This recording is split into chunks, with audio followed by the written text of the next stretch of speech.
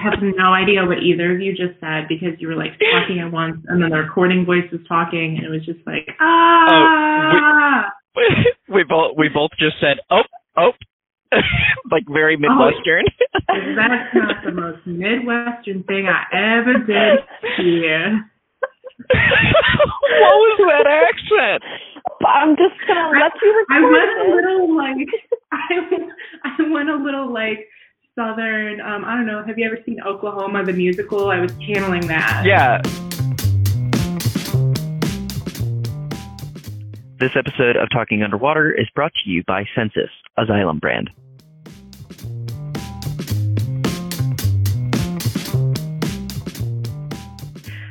Welcome to Talking Underwater. One water.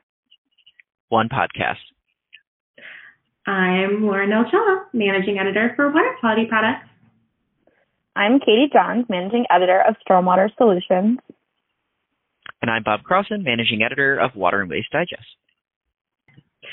In this month's episode of Talking Underwater, we are discussing reopening building systems following prolonged closures. We will also discuss some major infrastructure packages passed in the Senate on May 6th that pertain to the water industry. And the theme of this month's episode is smart water. So we'll bring you more information on that, as well as an interview with Ed Quilty, CEO of Aquatic Informatics.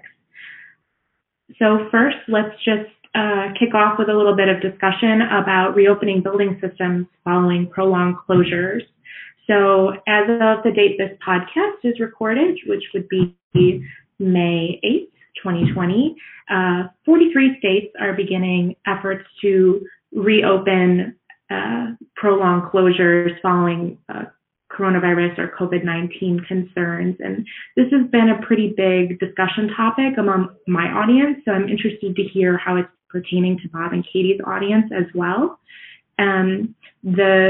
The concern is that many buildings have been closed and had stagnant water for periods of 2 to 3 months, something that many building managers are previously unprepared for. So with my audience, a big focal point of this conversation is getting awareness out of some of the concerns associated with having reopening water systems following prolonged closures, which include lead from corrosion and also an increased risk of Legionella growth due to stagnation of water for a prolonged period of time. So my audience is concerned with making sure that building owners are aware of these risks and also making sure that water treatment devices are being properly maintained and brought into use again with proper flushing procedures. So I'm just a little bit curious to hear from Bob and Katie if you guys have heard anything from your audience about how this impacts maybe the municipal side of both the drinking water and the wastewater sphere and how, as well as small businesses, how they're approaching reopening their systems. Yeah, I haven't really heard anything on this in particular, but my intuition would suspect that this could change wastewater flows and pressure in drinking water systems because those areas where no one has been, the pressure might be different now. And of course, the wastewater flows would change as people go into those buildings and flush toilets and use sinks and all that kind of stuff. So that's my initial inclination, is that it might be something to look at from a flow and pressure perspective and how that actually impacts the network as a whole for whatever municipality or utility is managing that stuff. So I think the community outreach element is really important here too. I've talked to a number of experts on this subject, and what was really startling to me is that there's really not very much guidance out there about how to reopen building water systems, just because buildings don't tend to close for this long a period of time generally. So there's just not a lot of information about what to do. And so I think it's on the water industry to be proactive in communicating with their communities. And there are resources about how to safely reopen building water systems. Like American Water Works Association has one, so does NSF International. The Purdue University Center for Plumbing Safety, and CDC does have some guidance on reopening building water systems too. So I point listeners to those sources and ask them to share them with their communities as well. Katie, I think you had some news to bring to the table about some pretty big infrastructure packages on this slated to happen right now. I did, yeah, thank you. So the news this week is that a major water infrastructure package passed in the Senate on May 6th. Both America's Water Infrastructure Act of 2020 and the Drinking Water Infrastructure Act of 2020 were approved. This approved legislation authorizes approximately $19.5 billion for Army Corps of Engineer projects and EPA wastewater treatment and drinking water programs. The next step for these is floor action, and Bloomberg Law reported that Congress essentially updates these legislation pieces every 2 years. So I just thought we could have a little discussion on what this means for the water industry. Yeah, well, Yes. my first question is, I am not super versed on this particular piece of legislation, but after it goes to the floor, do you have any information about what kind of timeline that would be until it's bipartisanly passed and on the president's desk? Off the top of my head, I don't. I'm reading an article as we speak, but off the top of my head, I don't know what the timeline would look like. Yeah, I'm not sure of the timeline either, but what I can say is that both of these things, the America's Water Infrastructure Act and the Drinking Water Infrastructure Act, they are generally re-up, like Bloomberg Law says, every 2 years. So there's a couple reasons why I think that this is more likely to pass than previous bills that we've seen before. One is that there's actual language behind this. It's approved and it's going to the actual floor. Two, we're in an election year, so voting to approve money for critical infrastructure like this looks really good to your voting base and can help you get reelected. And then three, there haven't been in any of the stimulus bills so far major investment into water infrastructure for like coronavirus stimulus bills. So I think this also elevates the importance of making sure that money gets into that critical water infrastructure industry. So I think that there's a lot of factors here that really highlight this as likely to pass and likely to inject money into the industry. But you're right, Lauren, the question of timeline and how soon it would be that money is allocated and available for use are really the key questions here that we don't have answers to. Yeah, and I'm looking at this Bloomberg article again, and it says that House passage for the measure is likely in the months ahead, and that water bills benefit projects in every state, and so historically they've gotten strong bipartisan backing.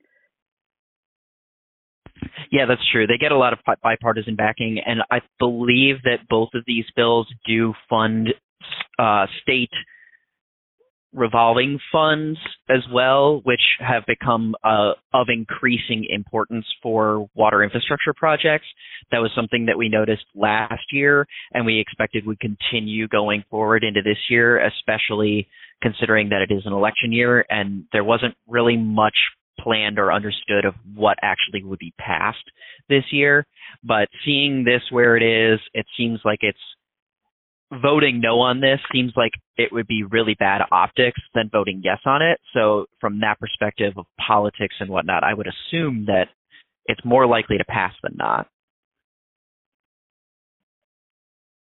Yeah, and also another little tidbit in this article is that the last big authorization bill, that was America's Water Infrastructure Act of 2018, it easily passed in the House, and then it also went through the Senate by a vote of 99-1. So yeah, there's some more stats for you. I like those odds. Historically has gone over really well. I remember that in 2018. That was toward the end of the year too. I think it was signed in September or October of that year, if I'm remembering correctly. So it was kind of a late year authorization on the president's desk at that point. And I think that it took effect January 1, but I'm not positive on that. I'd have to look at the bill to confirm. But in other news, we wanted to talk this month we have an interview with Ed Quilty, CEO of Aquatic Informatics. He is going to talk a little bit about smart water and its importance and whatnot. But on that note, I wanted to mention a couple things that Water and Waste Digest is doing through the month of May. on this subject, every single day in May, we have shared a Smart Water article for what we are deeming Smart Water Month.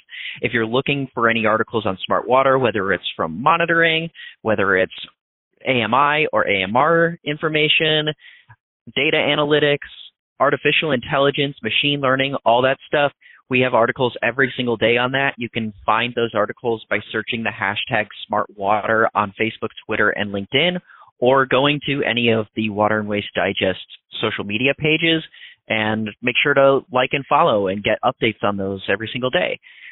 Additionally, I am working on an article right now that's going into the June issue about the importance of smart systems and the acceleration of them due to the coronavirus pandemic, and how adoption is changing rapidly in regards to those smart systems because of this current environment and situation we find ourselves in.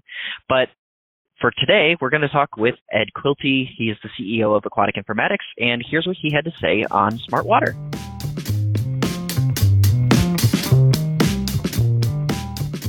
Hey everybody, this is Bob Crossen from Talking Underwater. I'm here with Ed Quilty. He is the CEO of Aquatic Informatics, and we're going to talk a little bit about smart water. So Ed, welcome to the call.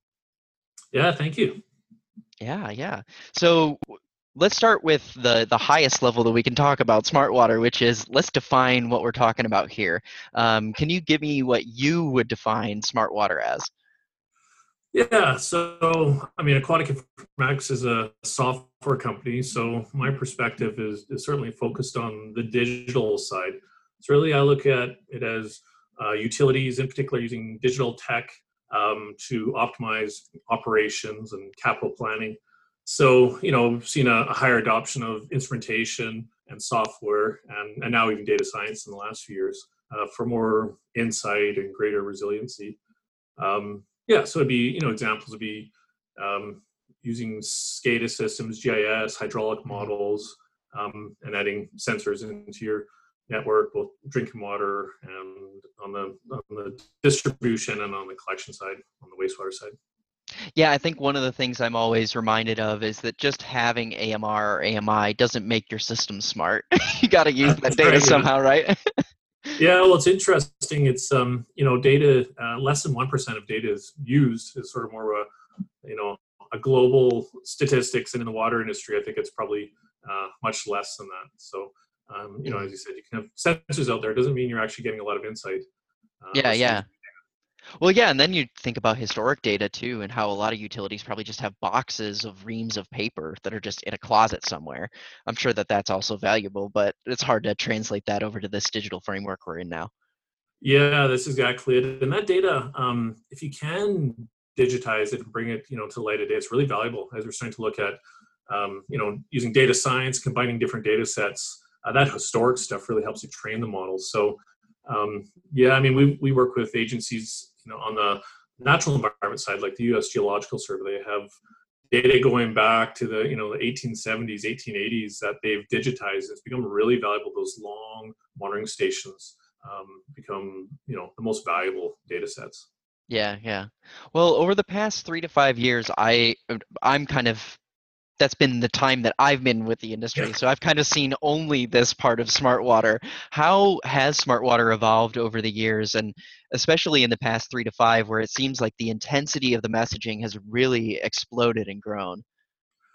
Yeah, I think that's exactly it. I think, there's been a combination of a few things that have sort of really lit a fire under it.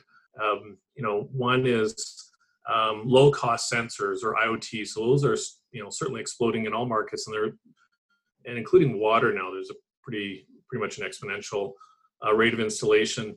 And then with the big data analytics and processing power opening up, and artificial intelligence, some of those platforms that were largely developed for other markets are now more ubiquitous and can be used in water. So I think that change is really, a lot of technology is driven in other markets is now coming into water. Another trend we've seen is this concept of digital twins. So, again, this is used in other markets, but you're trying to get a digital representation of your entire sort of watershed or in your utility. And so you've got your physical assets, your pumping stations, your treatment systems, and use digital technologies to try and forecast what's going to happen before it happens, so you can be more proactive. We've also seen a move to more open data and open collaboration. So utilities are joining groups like the SWAN Smart Water Network, and working together, sharing insights on what they're learning, also kind of getting together and evaluating vendors. So there's a lot of collaboration, on top of this technology that's, rapidly evolving or exponentially evolving. Yeah, yeah. Well, there's two things that I wanted to touch on from that you talked about. One is the digital twin.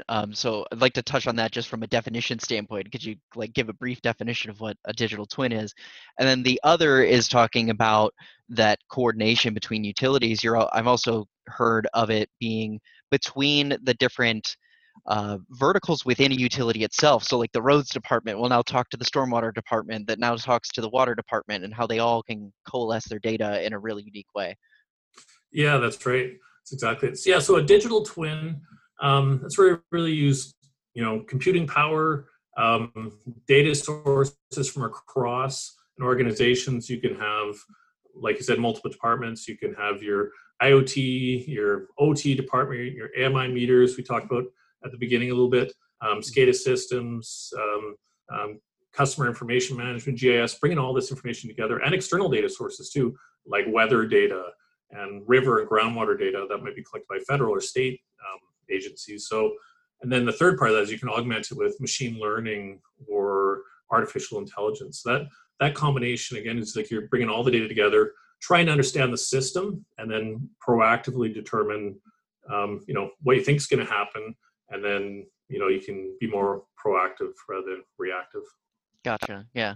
Well, and then just talking about that vertical alignment of things within a utility itself, you also have the idea of One Water and connecting different water departments and different wastewater departments. And it sounds like that seems to be what these smart water networks are getting at, is how do we all connect to each other in this unique way? Yeah, exactly. So it's a more holistic approach. You're looking at water really as it has value for the environment, for obviously people, for industry. It's got the economic value. So considering all of that, but really look through the whole, water cycle, from raindrop through people, through, farms, animals, through industry, back into the receiving environment, and then that's, upstream to someone else or another group or user. And so this whole, cycle of, water gets recycled and reused, naturally. And so that's definitely part of the One Water platform. And then having partnerships, like you said, for sharing data between organizations and even with departments, which, it's been, very hard for many of these utilities. They often work on their own operations. If it's the transportation group, they're less concerned about the drinking water side, so if they can come together and share assets like communications and data management systems, you have tremendous value. Yeah, yeah. So when it comes to the adoption side of things, what are some of the traditional barriers that are run into for utilities when it comes to trying to adopt these new technologies? You did mention that sensors are kind of falling in price, and that's helped out a lot, but what are some of the barriers that are still there? Yeah, I think it's a few. I think the largest ones, in my view, are really the sort of political silos more than the technology silos. There's a lot of, like we talked about, different departments and sharing that data. It really is a drive of a change in culture. It's not a way that a lot of these utilities or the water segments really operated in the past. So there is a greater movement now to cooperation and sharing, but that still is a barrier. Some other ones would be just like I said, it's a pretty complicated landscape as far as the technologies and utilities, and the water market in general. There's not a lot of appetite for doing a lot of it trial and error. They simply, don't have excess budgets. And so they, streamlining that, assessment of technologies and procurement is really important. So that's where you're seeing utilities getting together, municipalities, and working with other ones, in the county or in the state or in the province, and trying to have a more efficient process for evaluating technology and sharing best practices. Yeah, yeah. That political thing I have heard at several conferences, where it's just some people are too scared, or they had one run in and it didn't work the way that they wanted it to work, and they just were like, never again kind of thing. There's kind of, it's almost grudge-like in a way for some utilities that don't want to adopt. So I totally understand that political thing that you're mentioning there. Yeah, I mean, change is hard for any organizations, in particular ones that have been working largely the same way for 100 years. Change is very hard, but I think we are on the verge of pretty rapid change in the water industry. Yeah, well, and speaking of rapid change, I mean, with this coronavirus, I've heard that there's been kind of a rapid adoption of some of these smart technologies. It seems that investment in them is more important now than ever because you can more easily social distance and like a lot of that stuff. Could you talk a little bit about how what that impact is right now and what you're seeing? Yeah, I mean, we're seeing it really compressed time. So what we were anticipating was going to take years, at an accelerated rate from past rates, but really it was going to take years. We're seeing that rapidly compressed. So we've got customers like Welsh Water in the UK that they've been able to go relatively uninterrupted. 80% of their workforce can work remotely from home, whereas other utilities that aren't quite as far along in their digital journey, they're in a very tough spot, right? It might be 10, 15% of the utility. So, I see more of that. So we've seen that in our own, market segments in our customer base, a real acceleration over the last 2 months to using cloud, to moving to software more quickly. So it's for us actually during this pandemic, it hasn't slowed things down at all. It's actually, we've accelerated. We're very busy right now helping customers try and work remotely and more efficiently and leverage technology. So I think that's maybe one of the silver linings in the pandemic is that there will be this, I think, drive for utilities to modernize more quickly. So that's hopefully going to be one outcome. We're seeing that right now. Yeah, well, and you're not the only one that I've heard say that. So it seems pretty common that a lot of utilities are like, yeah, we're looking at remote monitoring now because it helps us a lot. And the advantages of all those systems still stay with you afterward too. It's not it's only good now thing. It's a process change that is good for the future too. Yeah, exactly. If you look at some of the issues in the water market, like sewer overflows, where there's trillions of gallons overflowing, every year in U.S. and Canada, adding smart sensors, having a smart sewer shed will allow you to really proactively get out and do maintenance and fix problems before you have those overflows. I think the US EPA estimates that about 80% of those overflows, and there's thousands of them every year, could be prevented with just improved operations, and that the technology allows you to do that much more efficiently. Yeah. Well, to close out, why don't we talk a little bit about kind of the future? Where do you see smart water headed? I've obviously drinking water has been a big major push for that, especially early on with the metering side of things. But I've also been hearing more about interest in smart water or smart wastewater rather. So what do you see as the future for smart water and smart wastewater in general? Yeah, I mean, again, with sort of similar to the pandemic, we're seeing an acceleration there. I think this will sort of kick it off. But in particular on the smart sewer sheds, we're seeing that move very quickly. A lot of interest. We've got more than 1,000 utilities as customers, and we've got a lot of interest from those in learning how they can, add sensors, instruments in, how to optimize pumping so that if a big storm does hit under a changing climate regime, they're more resilient. They can maybe move the flow around to a different part of the city where they got more capacity. They can optimize their energy use for pumping. So definitely seeing more of that. And a lot of this is driven by, tapping into those data silos. So connecting the different data sets, bringing them together, having a digital twin, I think will be a really important part of it.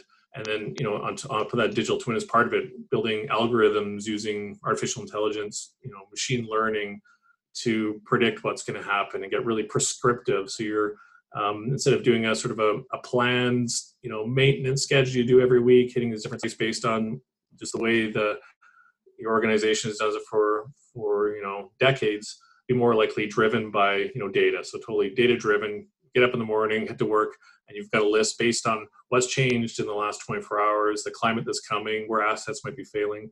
You're directed to those areas to try and do some, some advanced work, and so it's really prescriptive. Get out there before you do get an overflow of the sewer beds. Yeah. You kind of cut out there at the end, but we got the gist of it. Okay. Well, I appreciate you taking the time and chatting with us, and it'd be great to chat with you more further down the line. Hopefully there will be a live event that we can see each other at sometime soon.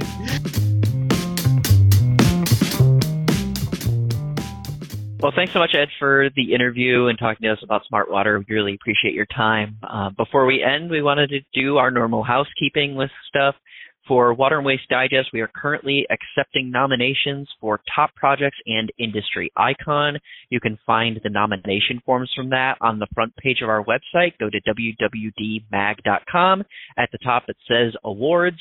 In that drop down, you have links to all of the awards programs that we offer, and you can find nomination forms that way. And SWS is now accepting abstracts for the 2021 NAHB International Builder Show Stormwater Pavilion. You can share your stormwater expertise with the building industry. Submit your abstracts by visiting bit.ly/IBS Stormwater Abstracts. And the deadline for that is May 22nd. I have one more thing I wanted to mention as well. We are conducting a follow survey for our coronavirus market impact for WWD. That survey link is at bit.ly/WWD COVID survey 2. So go there, fill out the survey. It takes only 3 minutes. We want to understand how attitudes have shifted or changed over time. And we wanted to do a shout out to the 2-year anniversary of Talking Water podcast, which is quickly approaching. It is May 25th is the anniversary. Our very first episode 2 years ago covered Cape Town and Day Zero. And while some of our hosts have maybe changed a little bit since then, our mission, the One Water mission that we share on this podcast, still aligns. So if we have any faithful listeners out there who have been with us from day one, we appreciate you, and we appreciate you following along on the journey and following along on the mission. Yeah, and that week we will have some special stuff on our Twitter, so definitely go follow us at TUW Podcast on Twitter, and we'll be sharing some memories throughout that week. So definitely check that out. Don't forget to like, subscribe, share on iTunes, Google Play, SoundCloud, Spotify, and anywhere else you get podcasts. And if you'd like to reach us to ask us questions or to provide some commentary on things that we have shared with you in our episodes, please email talkingunderwater@sgcmail.com. And don't forget to follow us on Twitter at TUW Podcast. Yep, that's all for this episode. Talk to you later, guys.